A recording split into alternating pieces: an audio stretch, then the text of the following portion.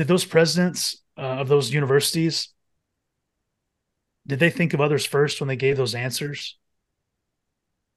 As people were calling for the genocide of Jews and Antifada and shouting from the river to the sea on campuses where people are fearful for their lives, are they thinking of others first? I don't think so. The questions you've all been asking are now being answered. Welcome to another edition of It's All About Who You Know, where influential people talk about sports, faith, and more. Your host is a former Oregon State wrestler, an MMA fighter, and a wrestling coach. Brought to you from Las Vegas, Nevada, here's your host, Christian Robertson.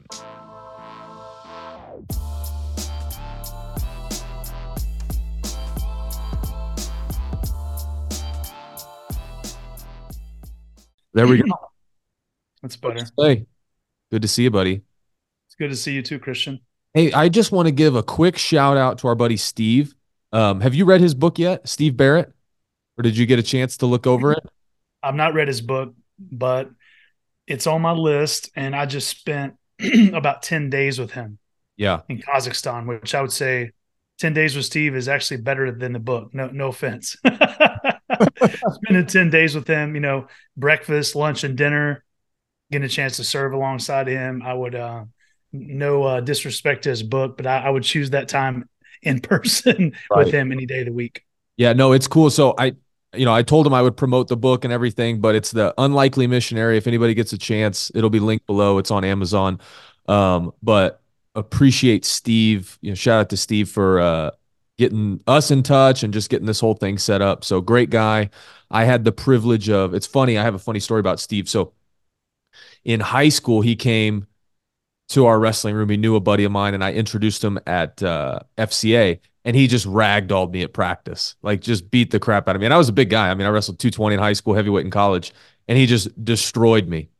And then probably 5 years later, we go on a mission trip together, and I'm standing at the gate waiting to get on this flight with all the athletes in action guys. And lo and behold, there's Steve. And I was like, hey, I don't know if you remember me, but we're going to have some problems on this trip because last time we met, you beat me up pretty bad. So, and you were coming back for vengeance. Yes, I was. I was like, I'm a Division I heavyweight now, so it's not going to. But how is your day going? Day's going really well. Wednesdays, I don't typically go into the city, meaning Philadelphia. I live in Media, Pennsylvania, which is about 13 miles southwest of the city. So Wednesdays, we don't get on the mat. And then this particular Wednesday is we're getting prepped to leave tomorrow to go to the Senior Nationals. Gotcha. Which are in Fort Worth, Texas. And when I say we, it's our team, the Pennsylvania Regional Training Center, which that's a lot of words. So we call it the PRTC. So we try to keep the PRTC for short, but we just see ourselves as a professional sports team in Philadelphia. And we are taking 5 guys to the Senior Nationals tomorrow. And those 5 guys in weight class order will be Joey McKenna, 65 kilo. And then Tyler Berger and Doug Zaff will wrestle 74 kilo. Okay. And then we'll have Dave McFadden and Mark Hall wrestle 86 kilo. Wow. So we get prepped to go there, and it's an important tournament for us because the top 5 guys in that tournament qualify for the Olympic trials, which will be in April in State College, Pennsylvania. Wow. Awesome. So everybody's prepped, ready to go. Now, you are from Amarillo, Texas. Is that right? I was born and raised in Amarillo, Texas. Okay. Do you still get out there quite a bit? Not as much as I'd like to. I mean, quite a bit's probably 2 or 3 times a year. Okay. But I miss home. I just miss the simple life, living in one of the largest cities in the United States, outside of Philadelphia, and going into the city. And I just miss the sunsets over the flat horizon where, you can see his land as far as I can see. I miss my dad, my family are there. I miss some of my best friends that I've known since I was 6 years old. Right. We're back home raising their kids. And I always envisioned I would really be part of their kids' lives, meaning I'll go on a frequent basis. I'll see their kids. Like I'll see 2 of my best friends will be there this weekend in Fort Worth. They're coming to cheer us on. So I get to see them and their kids, but I do miss home. Yeah. It's funny. My wife is from Mexico. So she has not been exposed to country music until probably like this summer or maybe a little bit closer to the beginning of the year. And we were listening to George Strait the other day, and I had it paused on my Apple. Blame it on Mexico if you need a reason. Too much guitar music, tequila, salt, and lime. She probably liked that one. So I've got it on my Apple CarPlay, and it's Amarillo by Morning. Amarillo by morning. And English is her second language, and she speaks great English. But Right. she asked me the next day, I guess that she had just been pondering on it. She's like, "Babe, what does armadillo by morning mean?" Well, and you think she'd be Mexico, you think she'd been what's yellow by morning mean, right? Right. Amarillo, Yeah. because Right. Right. Amarillo's the Right. is the Spanish word for yellow. So you think she would have gone right there, but No, she completely misread it. So I was like, well, um, if she hasn't heard "Blame It on Mexico" by George Strait, you need to allow her to. I don't even know if I've heard that one. It's "Blame It on Mexico" if you need a reason. Too much guitar music, tequila, salt, and lime. Yeah, blame it on Mexico if you need a reason that I fell in love again for my last time. So it's Mexico's fault that he fell in love again. Right. sounds like your blessing. That's exactly what happened to me. Yes. I moved down there for 3 months and met my wife. So it's a good place. So we had talked a little bit on the phone, and I think your story as far as wrestling has gone, there's a couple podcasts that you sent me, Slaying Sativ, Coach Jay. I would encourage anybody that wants to know just your background to go check those out. Because I think today we're probably going to go a little different route, especially with everything that's gone on with some of the UPenn stuff, which you're pretty pretty close to the vest there, and then some other things that you would expressed to me that you would like to talk about, and especially like cultural issues.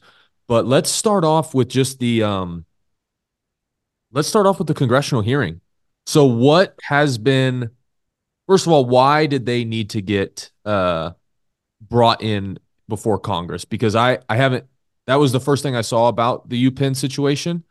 So, has there been pro-Palestinian protests, anti-Semitic stuff? What's been going on at UPenn that you've seen and that caused them to go in?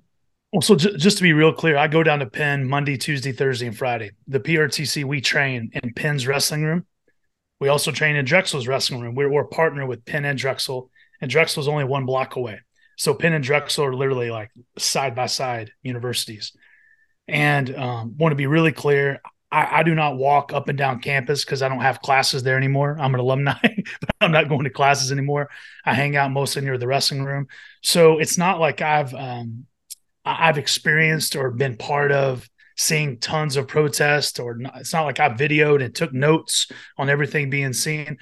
But I would say just my trust in reading the Daily Pennsylvanian, listening to students, reading what had been written by many different news sources, not just one, is that clearly Penn was experiencing a lot of, call it, pro-Palestinian, pro-Hamas, anti-Israel protest, where Jewish people on the campus of the University of Pennsylvania felt threatened, felt unsafe. And I think that the truth is you could have brought more than just 3 presidents to the congressional hearing. I mean, they chose specifically Harvard, MIT, and Penn. And as you may know, Harvard and Penn are 2 Ivy League schools. MIT is one of the best universities in the world as well. They chose those 3 schools, but they could have easily have chosen, many other ones. But for particular reasons, that those 3 schools had definitely had anti-Semitic protests on their campus. And that's where that started, for my opinion. And, the congresswoman from New York chose to ask those 3 presidents the specific questions that she asked them. Now, what was the basis behind their answering? Because it doesn't seem like,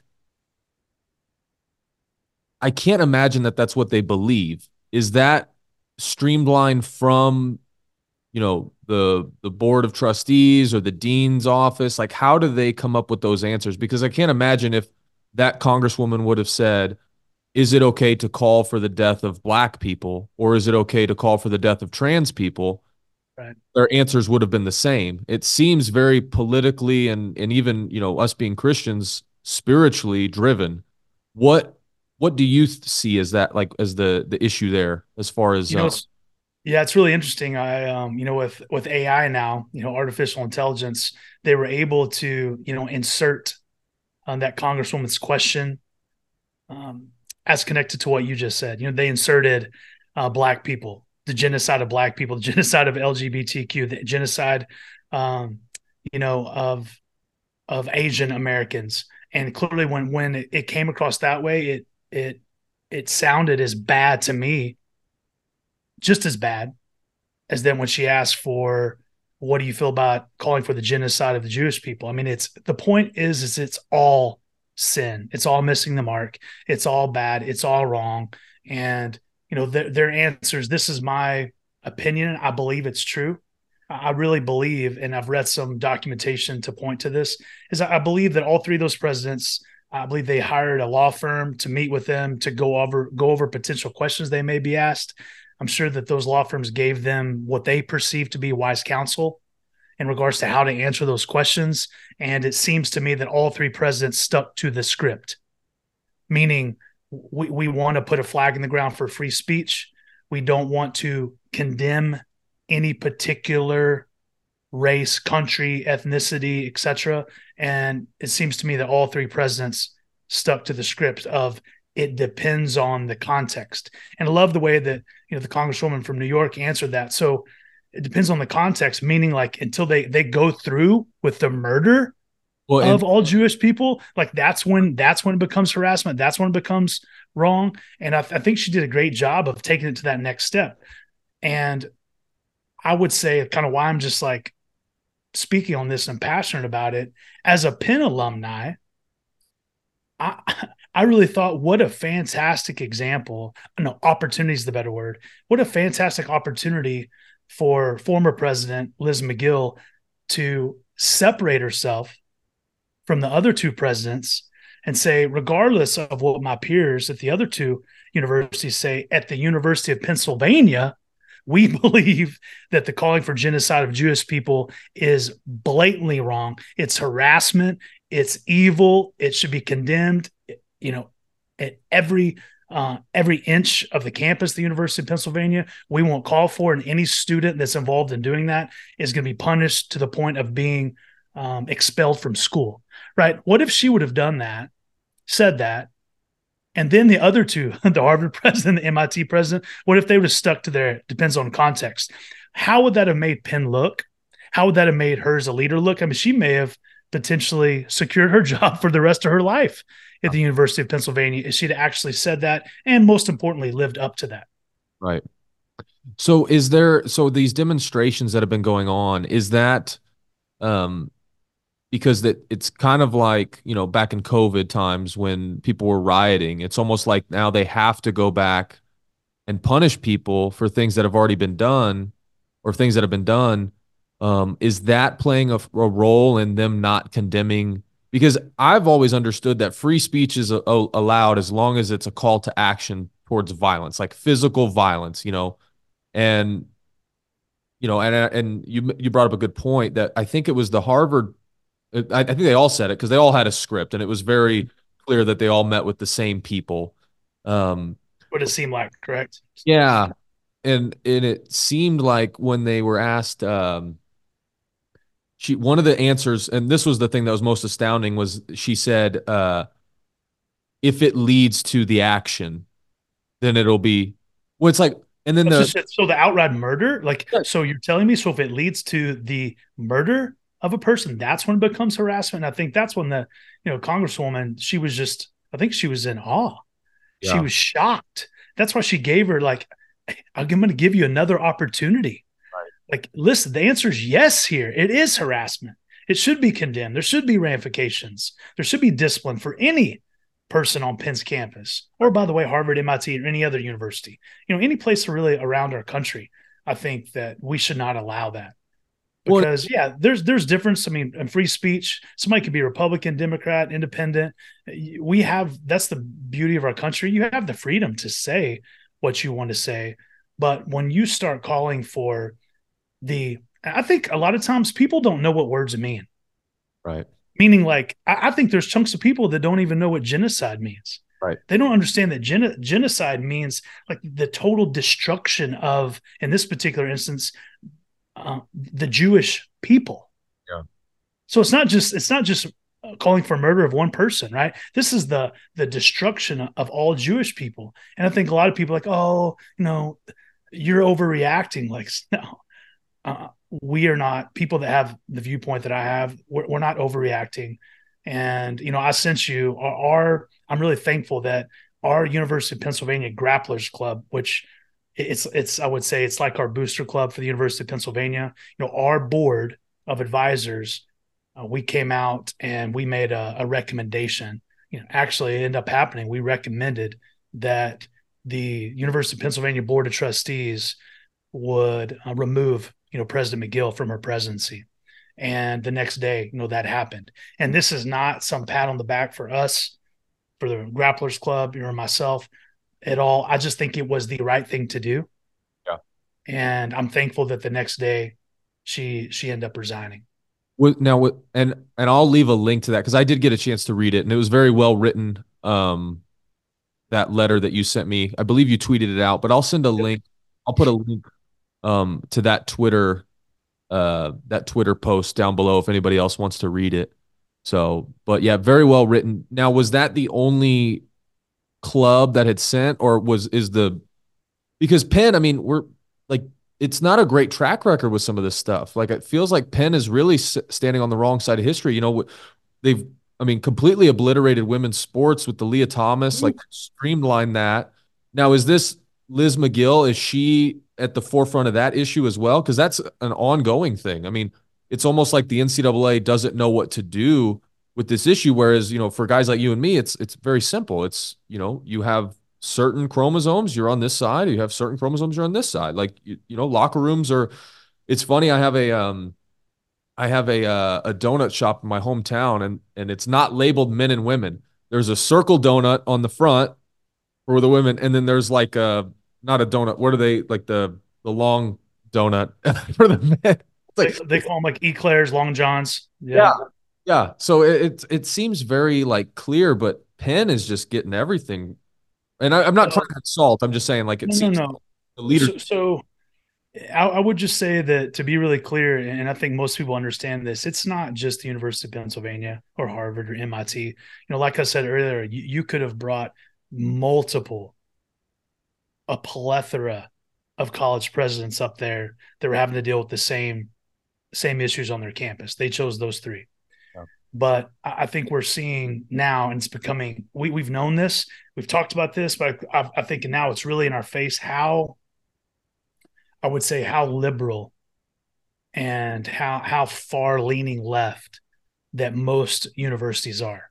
Now, maybe I'll miss some, but I mean, you still have some universities like Hillsdale College in Michigan and Liberty University of Virginia that hold to really strong conservative concepts. And somebody like Hillsdale, for example, the reason why they don't take any money from the federal government at all is because they don't want to be controlled by the federal government, right? But so many of these institutions, they take hundreds of millions of dollars, right? Corporate, like billions of dollars from the federal government. And I just share that to say that when you have one particular party in place that's controlling the amount of money that comes to your university, right? There's a sense of control and what your worldview needs to be at those universities. And now I think it's becoming more apparent than ever. Yeah. What our universities are teaching, the worldview that they're espousing, on their campuses. And I would say, just make it simple. At least half of the Americans, they don't adhere to that worldview. Well, and yes, exactly. And I think that it's very important. We talk about diversity, equity, and inclusion. I think that should be more brought into diversity of thought, diversity of backgrounds and worldviews. They say right now that liberal professors outnumber conservative professors 16-1. So it's literally this isn't like, if you're liberal, that's fine, but it's a woke factory going to a college or a university right now. And if you don't have a strong basis, like I went to Oregon State, and Oregon State is very much liberal. I was always the only guy in class that would raise my hand and defend an issue, whether it was the pay gap or the bathroom stuff. And I just remember being the only person that would ever raise my hand, and it was uncomfortable. but I'm a, Division I heavyweight. Like a bunch of women aren't going to beat me up or shout me down to the point. I can imagine that as a, just a normal person that maybe likes to be non-confrontational, that's a hard thing to get over. And a lot of times you just end up, especially if you're 18, 19 years old, you just end up, you know, adhering to whatever is being preached to you, you know?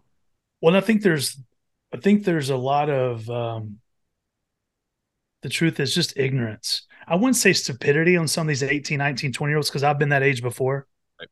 And I'm gonna go ahead and throw myself under the bus to connect to this point, is that I grew up in Amarillo, Texas, and when I was growing up, and I'm not proud to say what I'm about to say, but I was growing up. If somebody didn't give me enough ketchup, say at McDonald's, I would say something like, "Man, they Jewed me out of the ketchup."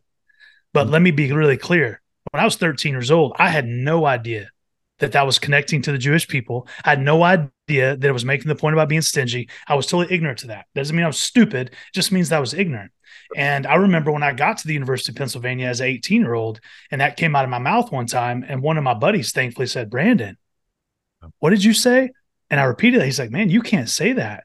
And I was like, "Why?" And he explained it to me. And I was like, "Oh my gosh, that's what I've been saying?" And he's like, "Yeah, there's probably," this was, back in 1993. So this was, 30 years ago, Christian, I said this.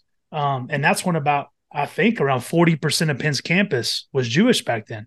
I don't think that's the case now. Probably not going to be the case down the road. But when I said that, it was just showing that I didn't know what I was saying. I was ignorant. But when I was educated to what I was saying, that was a very, rude, mean thing to say, that I've never said it again except to make myself look bad, right? Right. But my point is that these I don't think these individuals on these campuses actually know some of the things they're saying. So that was 30 years ago when I was making a fool of myself saying something foolish. But what I mean by today is that some of these people, they're out there yelling from the river to the sea. But I've seen a lot of people walk around and actually ask them, like, "What river are you talking about?" And they'll go like, yeah. Like, you don't even know what river you're talking about, and you're out here like waving this flag. Like, you don't even know what you're protesting. And I think they're just being followers. They're just a bunch of like cattle, like they're following all these other people, but they don't even know what they're protesting. And I heard one lady yelling from the mountains to the sea. She didn't even know it was the river. Now, clearly, the river is the Jordan River. The Right. sea is the Mediterranean Sea. And the whole point is, from everywhere from the Jordan River all the way to the Mediterranean Sea, everything there that's Jewish or Israel needs to be destroyed, right? And should be owned, by Palestine. But there's a lot of people out there chanting that they have no clue what they're talking about. And a lot of them, if you gave them a map and you asked them where Gaza was, where Palestine is, where Israel is, they wouldn't even be able to find it. So my point is, there's just a bunch of just cattle, like just sheep, like falling and lying. And they're very ignorant to what they're protesting. Now, you recently were in what country did you just get back from, if you can say? Kazakhstan. Kazakhstan. Now, Kazakhstan is it Muslim run or is it just mainly Muslim people? No, it's predominantly, I would say it's predominantly a Islamic country. I would say run by, Muslims. The majority of the people you come across that you would see in Kazakhstan would be, they would be Muslim. Yeah. So how does this, because I've had some so I had a teammate. I've had a few teammates, but I had one in particular at one point, and he was a Palestinian individual, and he had made some remarks about Jewish people that I chalked up to, okay, that was kind of like a funny joke and nothing more, whatever. Now seeing all this stuff, especially since October 7th, it really seems like, no, this is actually a deep-seated belief that Jewish people should not exist. And I'm not saying that's how he feels personally. Like if he had the gun, he would be firing it. But within a lot of people's worldview, and especially within a Muslim worldview, adherence to the Quran and the teaching of Muhammad, there is a deep-seated belief that Jewish people should not exist, and there are, religious enemies there. What, and I don't know enough about, honestly, Steve would be a better person to ask. He Yeah. sent me this entire 60-page thing one Yeah. time. I read through it about the differences in the faiths. But what is the perception that you've seen? And then if you know anything about the religious ties, but just being in Kazakhstan and seeing, being in a predominantly Muslim country, what are some of the takeaways that you have from there, around this issue, around the Jewish people? Like, how do they feel about them? What is their cultural, like, takeaway? That was a long question. Yeah. So yeah, I for sure have some thoughts on that. I would say our time over in Kazakhstan, which I was there with Jordan Burroughs and Joey McKenna, and thankfully both those guys had a great training camp, and they end up winning the tournament. Saw So it that. was a great experience from that perspective, because that's my job, to go over there, right, to coach them, to perform. But the blessing is that when we go to these other countries, we're not just there to wrestle. Right. Our PRTC mission is to enrich lives locally, this Philadelphia area, but also globally through the sport of wrestling. So when Jordan and Joey and I were in Kazakhstan, we're not solely just there to wrestle. We're there to enrich lives over in Kazakhstan. And well, how do we do that, Christian? Well, we try to spend time with the local people. We met up with a family that they actually, they grew up believing, they were Muslims, right? They were believing in Islam, and they converted to Christianity. So, we spent some time with them, and they took us around the town. But we also got to spend some time just with a lot of the wrestlers and coaches, which I believe they would all be, Muslims. And those wrestlers, the people in Kazakhstan, were extremely gracious to us. We had opportunity to go to an orphanage there, which there was about 50 kids whose parents had just totally abandoned them. They had nowhere to go. And so this couple was actually running that orphanage, raising money for that orphanage. We had a chance to speak to the kids over there, spend time with them. So I share that just to say that's just important to know that I just went to a predominantly Muslim country, spent some time with Muslims.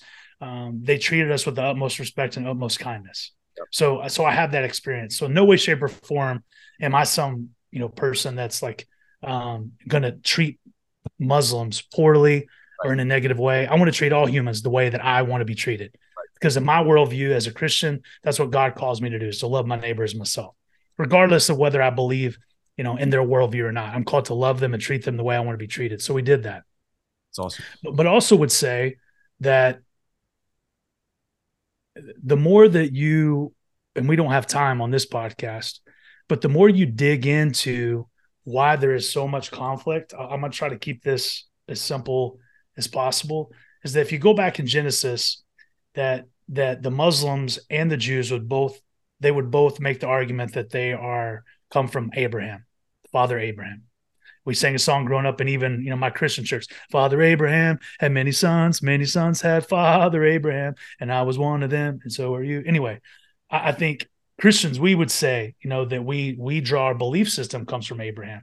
Muslims would say that their lineage would come from Abraham. So Jews clearly would say through Isaac, they came from Abraham. But if you read Genesis, you read the Old Testament, read the Torah, read the Bible, that Abraham and his wife Sarah were promised a son. In their older age, it had not happened yet. And instead of continuing to be faithful and trust God, right, Abraham's wife, Sarah, at the time, she encouraged him to sleep with his maidservant, Hagar, which was not his wife. It was sin. He should not have done that. It was a lack of faith that he did that. And she ended up having a son named Ishmael, which was not the son of promise. And then eventually, Sarai got pregnant, and she had a son named Isaac, which in the Hebrew means he laughs. It's like she had a baby in such old age. Her and Abraham, it was like funny that she would have a child, right? That old. So Isaac was born, right? And Isaac had Jacob. God changed Jacob's name to Israel after Jacob wrestled with God, right? God blew out his hip, said, now I'm going to change your name to Israel because you've wrestled with God and overcome. So you're no longer going to be Jacob the deceiver. You're going to be Israel, right? Israel had 12 sons. They became the 12 tribes of Israel. That's who populated, right? Egypt. That's who Moses, went in to bring the people out of Egypt. So without going into more history in that regard, to stop there is that the Muslim people, they would say that they are descendants of Ishmael and he's the oldest son. Therefore, it's their land. So they would probably make this argument from the river Jordan to the Mediterranean Sea, right? They would believe that this area, all this area is their land.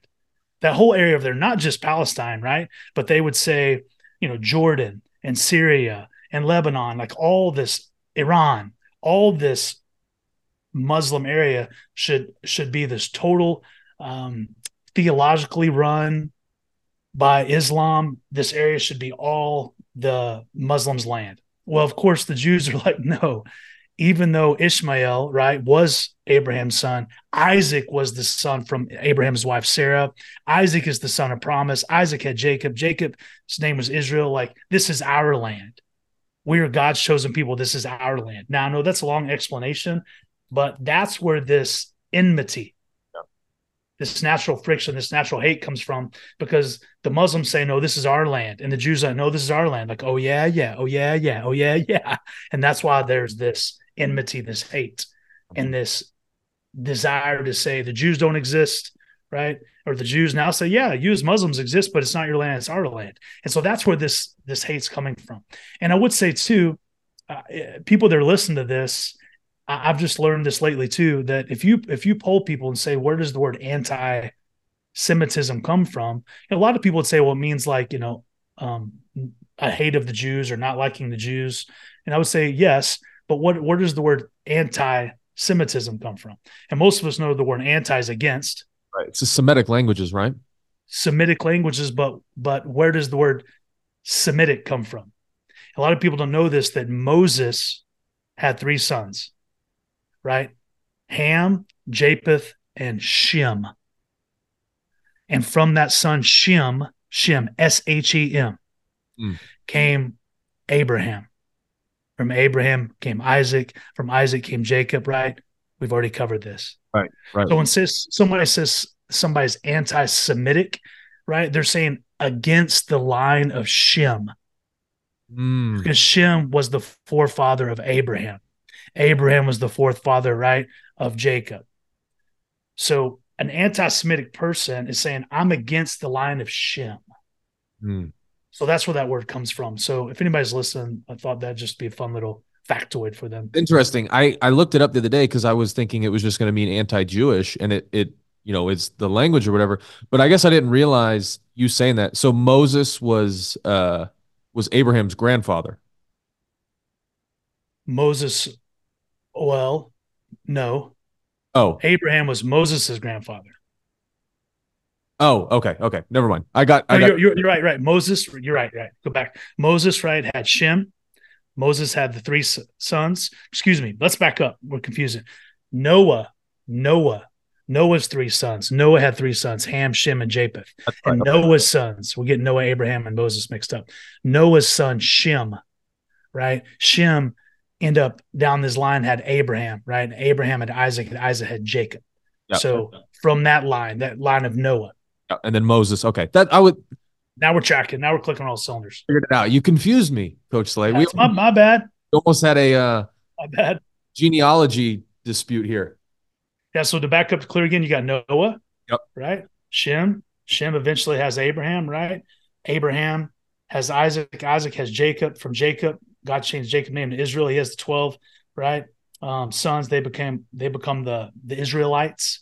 Joseph. But it started with Noah. And the reason why we have to go back and believe that, right? Because Noah had the 3 sons and their wives. He built the ark, and God judged the world. And those are the only people on the earth at that period of time. Right. Whereas Noah, his wife, his 3 sons, and their wife. So essentially you had, when they got off the ark, there's 8 people. Yeah. And the whole entire world was repopulated, Christian, from those 8 people. Yeah. Now I have a question, because this is something that I've been, I try to stay off the news as much as possible. Every once in a while I'll see something, or I'll listen to a podcast and they cover a topic. And honestly, that was how I found out about the UPenn situation. Otherwise I probably wouldn't have seen it or talked about it. But it seems to me, especially since COVID, and I don't know if this is a spiritual discernment thing or if this is truly what's going on, or something in the middle there, but it seems to me that there's more and more spiritual battle lines being drawn. And I think, the Bible talks about, that they will mistake right for wrong and wrong for right. And, the things about the end times. It seems to me that every cultural issue is dividing, it starts with, liberal conservative, should we wear a mask? Should we not? People are dividing over that. Should we take a vaccine? Should we not? And it's like, as Christians, we see this in a certain way. But now with this stuff with, the anti-Semitism, it seems like it's just another spiritual battle line that's being drawn, almost leading to where we have in other countries where, are you a Christian or are you not? And if you're a Christian, you're going to get persecuted. And that's like how I'm seeing it, is it's moving away from conservatism or liberalism to, are you a Christian or are you not? Are you seeing the same thing? And I'm kind of airing out this question as I'm saying it too. Well, I would say what I'm seeing is that we're really being divided, not so much, 15 different ways, but it's really, in general, it's two different ways. And I think it comes back a little bit. I think there is a spiritual nature to it, which I'll speak to. But I think we really should have listened to our founding president, like the first president we ever had in the United States of America, George Washington. He strongly warned us against having a two-party system. And I think his wisdom was, if you do that, then you're really going to divide yourself. And here we are in 2023, and it's red versus blue. Right. Republican versus Democrat. And as challenging as it is, even when you go to vote, it's split up and made so easy for you that way. I don't know if you voted late, but when you go to vote, it's just like there's the Democratic side, there's the Republican side. Well, but what happens if you really are more independent? Like for me, because of that red, blue, conservative, Democrat, like I don't like to slap a Republican label on my forehead and just be like, oh, I'm a Republican. I would rather see myself as like, look, I'm an independent thinker, and I want to choose the person I'm going to vote for based on what their beliefs are, based on their policies, not just because like they wave a Republican flag, like, oh, I'm going to vote for them. I really would like to know what they think about the environment, what they think about taxes, what they think about, drilling for oil, what they think about same-sex marriage, what they think about abortion, right? What they think about border security, right? I want to better understand these individuals. And I would just say, in general, the individuals that are Republicans tend to believe the same things I do about majority of those issues. So I tend to vote Republican. But there are definitely some things, I would say probably more on the environmental side, that, I would probably be more liberal on. But for the most part, when it comes to vote for somebody, because the policies tend to be, these conservative policies I believe in tend to be more Republican, that's the way I tend to vote. But I don't like how we're so divided, Christian, as a country. And the question is like, well, how do we get over that? Like, what needs to change? I think it's so challenging for somebody to come in as an independent and win. Yeah. Because that person would have to connect. They would have to connect they would have to connect Democrats. They'd have to connect Republicans in a way that both sides trusted them. And they could end up having the influence to make a difference, in our country. And I would say it's not impossible with God. All things are possible. But I'd say that's what's really challenging, is that person would have to have the ability to be able to connect on both sides and get respect and build a consensus on both sides. But back to your question again, like, we are divided more than ever before. And, what's sad is that it's hurting families. It's hurting friendships. It's hurting neighborhoods. And I've gotten to the point where I've had to find, how can I best manage this? Because the reaction of most people, that if you don't agree with them, I think you would probably like agree with me when I say this. If you don't agree with them, their first reaction is like, well, don't judge me. You're being judgmental. Like, don't judge me. Yeah. And I've had to think about that. I'm thinking, I'm not judging them. Right. I had to think, what's the best way for me to make my point in a calm, loving, caring way?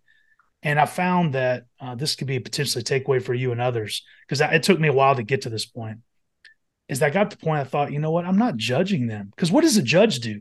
A judge says, you're guilty. Here's the punishment. Like, I'm not yelling at them saying they're guilty. I'm not putting punishment upon them. all I'm doing is I am calmly disagreeing with them. Right. And there's a big difference. Here's the point. There's a big difference between disagreeing with somebody and judging them, making them feel bad, putting a punishment on them, saying, like a judge would say, like, you're guilty, 10 years in prison. I'm like, I'm not doing that. I'm just calmly disagreeing with you. So again, I'll make the point again. There's a big difference between judging and disagreeing with somebody. I mean, my wife and I have been married for almost 15 years. We have disagreements. I'm not judging her, just Right. disagreeing with her. I have disagreements with my children. I have disagreements with some of my wrestlers I coach. I have disagreements with people in my family, but I love them. I adore them. I would die for all of them, but it's okay for me to disagree with them, and I'm not judging them. But too often it's like we get, hey, judgy wudgy, judgy wudgy was a bear. Like all of a sudden people want to jump on that train and make you feel like you're a bad person because you disagree with them. I mean, having healthy disagreements is okay. I talked about this with my Bible study recently where, Jesus says they will know you're Christians by your love. And it always seems like we're hearing Christians are so judgmental and Christians are so hateful. And I almost wonder if that's a misconception of what's really going on. Now, sometimes it's true, like people can be judgmental, but I know, especially with the trans issue, I had a buddy call out a man, dressing as a woman at church and just say, "Hey, listen, I care about you. You're coming here, but you're living a lie." And this person, went off on a tyrant and said or a tirade and said you're a judgmental, all this stuff.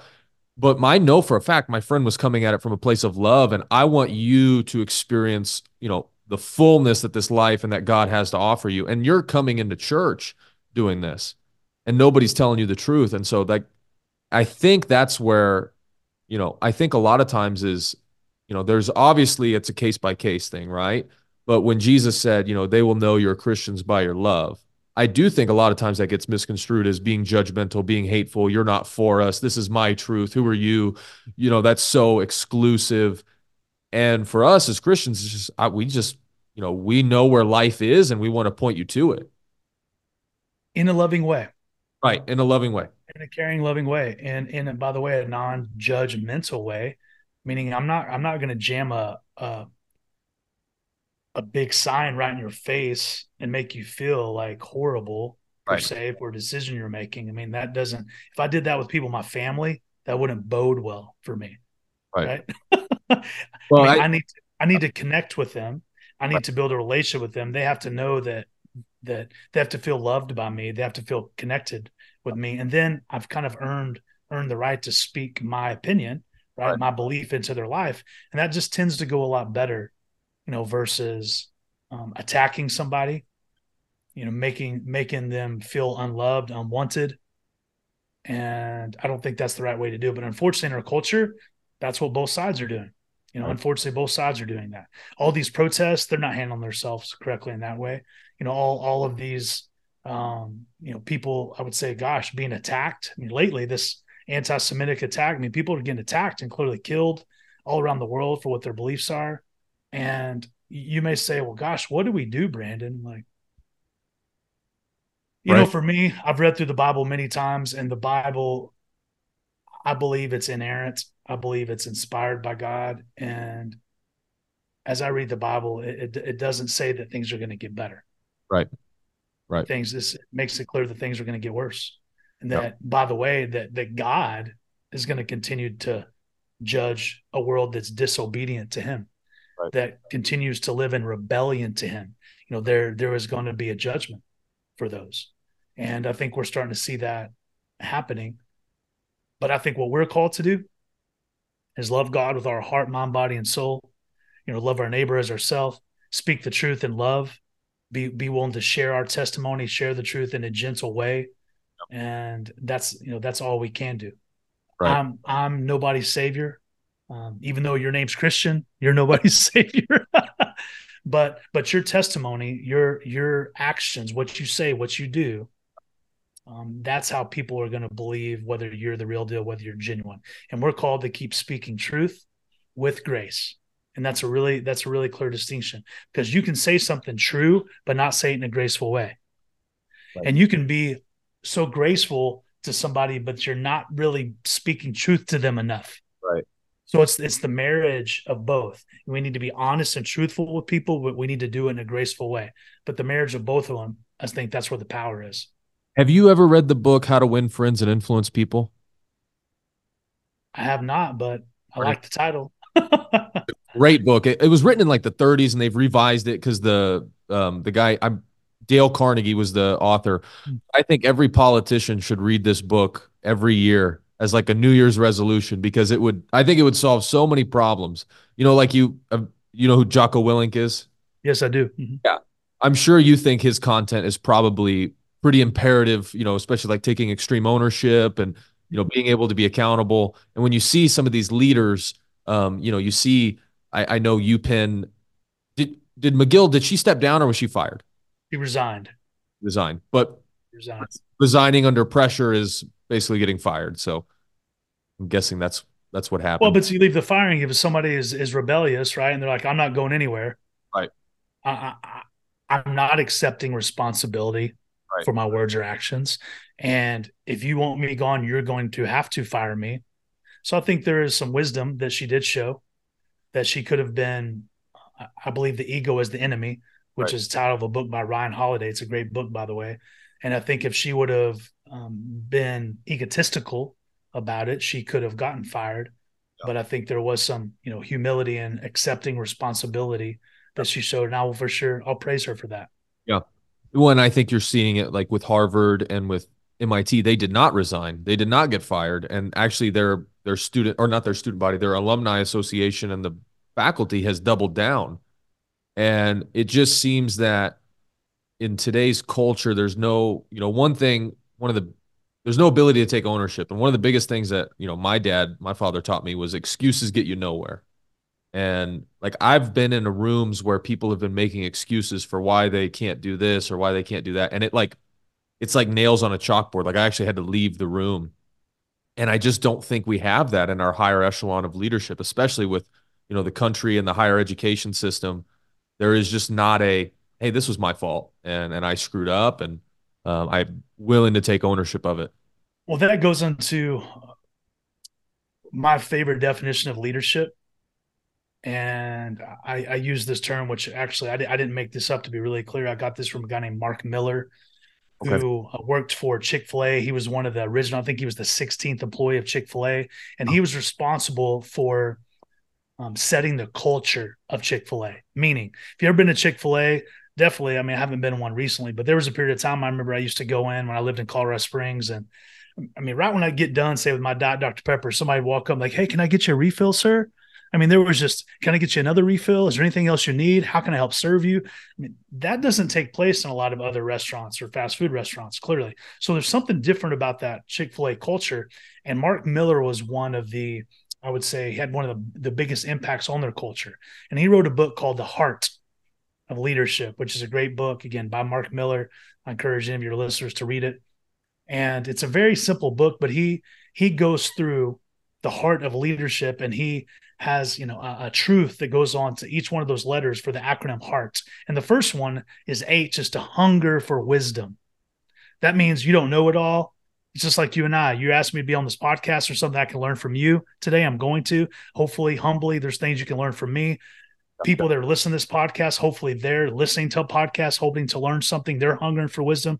How do you hunger for wisdom? You listen to podcasts, you read books, you read God's word, you pick up a book on the confident, mind. I mean, I could keep going. You just books, podcasts. Oh, by the way, spend time with other people that may be older than you, more experienced than you, and ask them questions and learn from them. But you have to hunger for wisdom. Number one, that's H. You don't know it all. You want to know more. The next is to expect the best. And that's somebody with a positive attitude. It's like coming on this podcast today. Like, I'm expecting this is going to be a great time. I've never spent time with you, but I'm already having a great time. I mean, I had a positive attitude coming on. I think I can just see it in you. Like, you're excited to do the podcast. We're expecting the best in the podcast. I want to expect the best out of the day. I'm going to Fort Worth this weekend. I'm going to expect the best out of my wrestlers. Versus the opposite is like, man, I can't wait. I got to do this dang podcast with Christian. And you're like, I got to do this podcast with Brandon Slay. And today's going to be horrible. It's like Eeyore the donkey, right? It's like, oh, it's probably going to rain today. I mean, Winnie the Pooh is like, it's going to be a great day. And Eeyore's like, oh, it's probably going to rain. Like, Winnie the Pooh expects the best.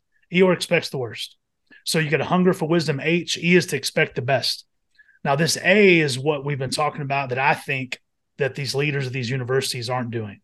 A is to accept responsibility.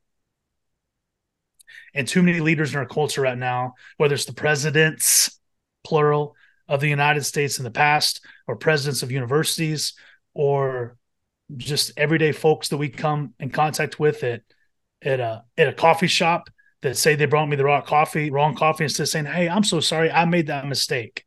I mean, sometimes they'll just go, now they're going to make another, and they give it to you, and they don't even say they're sorry. They don't even accept responsibility for their simple mistake they made. But great leaders do accept responsibility when you make a mistake. I love some of my favorite interviews, like after a football game, for example, when a coach, let's just say, for example, he didn't prepare his secondary well enough, and the other team just had 580 yards passing, and the person comes in and goes, "Hey, coach, gosh, they really lit your secondary up. Why did that happen?" Now he could go, "Gosh, those guys, they had all their heads up their butt today. They don't know how to play this game." But the great coaches will go, "You know what? I did not prepare them well enough for this team. I take full responsibility for the lack of preparation for my secondary. Today's loss is on me." That's a great leader. Accept responsibility. Hunger for wisdom, expect the best, accept responsibility. R is to respond with courage. Mm. And I think President McGill, I think she should have accepted responsibility on the interview with Congress and owned it, say we made mistakes, but moving forward, we're not. Yeah. I think she waited too late to accept responsibility. She tried to clear it up a couple days later, but it was too late. I think by her resigning, she's accepting responsibility to a certain degree, but it was too late. Yeah. I think whenever you make a mistake, you have to own it and make the change. And then you have to respond with courage. And responding with courage is during really tough situations. Are you going to have confidence to go into that battle courageously, or are you going to be fearful? Yeah. And then the last thing, the T, having the heart of a leader, is probably the hardest for most people, is to think of others first. Mm. Think of others first. Did those presidents of those universities, did they think of others first when they gave those answers? As people were calling for the genocide of Jews and Antifada and shouting from the river to the sea on campuses where people are fearful for their lives, are they thinking of others first? I don't think so. And so I think when somebody's a true capital T leader, they have the heart of a leader. And those are the type of leaders that I want to follow. Those are the type of leaders that are going to make a difference in our world and the difference in our culture. That's the type of leader I hope we can have one day as the president of the United States. But unfortunately, we haven't had that in a while. Yeah, and I will just say with a caveat, obviously I'm a conservative, I'm a Christian, but I do not think Trump has been that either. And he's not a great unifier like people on the right like to believe that he should be. Doesn't connect people. Does he think of others first when he nicknames them and calls them names? That's not thinking of others first. Right. Right. When you mess up, is he accepting responsibility when he does make mistakes? The No. you know, and the issue is that it's going to take 15 to 20 candidates that probably don't get the job, but are willing to say, I'm not going to insult the people on this podium. I'm not going to do X, Y, and Z to get the social media trolls to post me. I am going to have respect. I mean, this is what Lincoln wrote about or wrote about in some of his manuscripts. Like, he refused to insult his political opponents. He refused to insult even Grant, or not Grant. Who was the Confederate general? Robert E. Lee. E. Lee. Yeah. He refused to even insult Lee, which is just crazy to think about. This guy is literally on the side of slavery, and Abraham Lincoln is refusing to insult him publicly. And you just think, how far have we come that we get on a bashing campaign for people on our side of the political party? So it doesn't help. And it probably would take about 15 to 20 candidates to the point where the culture starts to change in that direction. So, well, it just, I'm sure you're with me. I talked to a lot of people that were just in such amazement that I know so many phenomenal leaders. And if there's 300 million people in this country, it just blows my mind that we can't come up with a better leader to run for the most powerful leader, right, in the United States of America. And I hope one day we'll have somebody that hungers for wisdom, expects the best, accepts responsibility, responds with courage, but thinks of others first, Yeah. regardless of whether you agree with them or not. Right. Right. Brandon, you got 10 more minutes or you got to get going? I go 10 more minutes. There was something you brought up in our first conversation over the phone, and I'd kind of asked you about it, but you said the three P's: struggle, the three struggles: pleasure, possessions, and powers. And I really want to dive into this because, I kind of put a fourth P in there. It's more of like a side, but like pornography, I know was a big part of my story, and that goes in obviously into the pleasures side of things, but just specifically, and I think that's kind of what you meant as far as like what you were talking about. But I do want to dive into this a little bit if we have 10 minutes, because that's where I want to take my platform at some point, is fighting that issue specifically. For sure. So I've had the honor of speaking at multiple churches, and when they do ask me to speak and they say, "Hey, what would you like to talk about?" This is the topic that I like to speak on. Mm-hmm. And the reason I'm really passionate about it is that in 2023, this has been going on for a while. We use this term worldview. Like, what's your worldview? And then you end up going, what do you mean? My view of the earth, my view of the planet? Like, no, what the review, your view of human nature and the world and how they see this world, right? Spinning around the sun, like the cultures and the viewpoints and the beliefs that they share. That's what your worldview is. And, if you look at 1 John 2, 15 through 17, the Apostle John says, do not love the world or anything in the world. Right. And then if your brain's listening to that, you go, what do you mean, John? What's the world? And he ends up defining it. Right. He said the world are three things. And he calls it the cravings of the sinful nature. The next one is the lust of the eyes.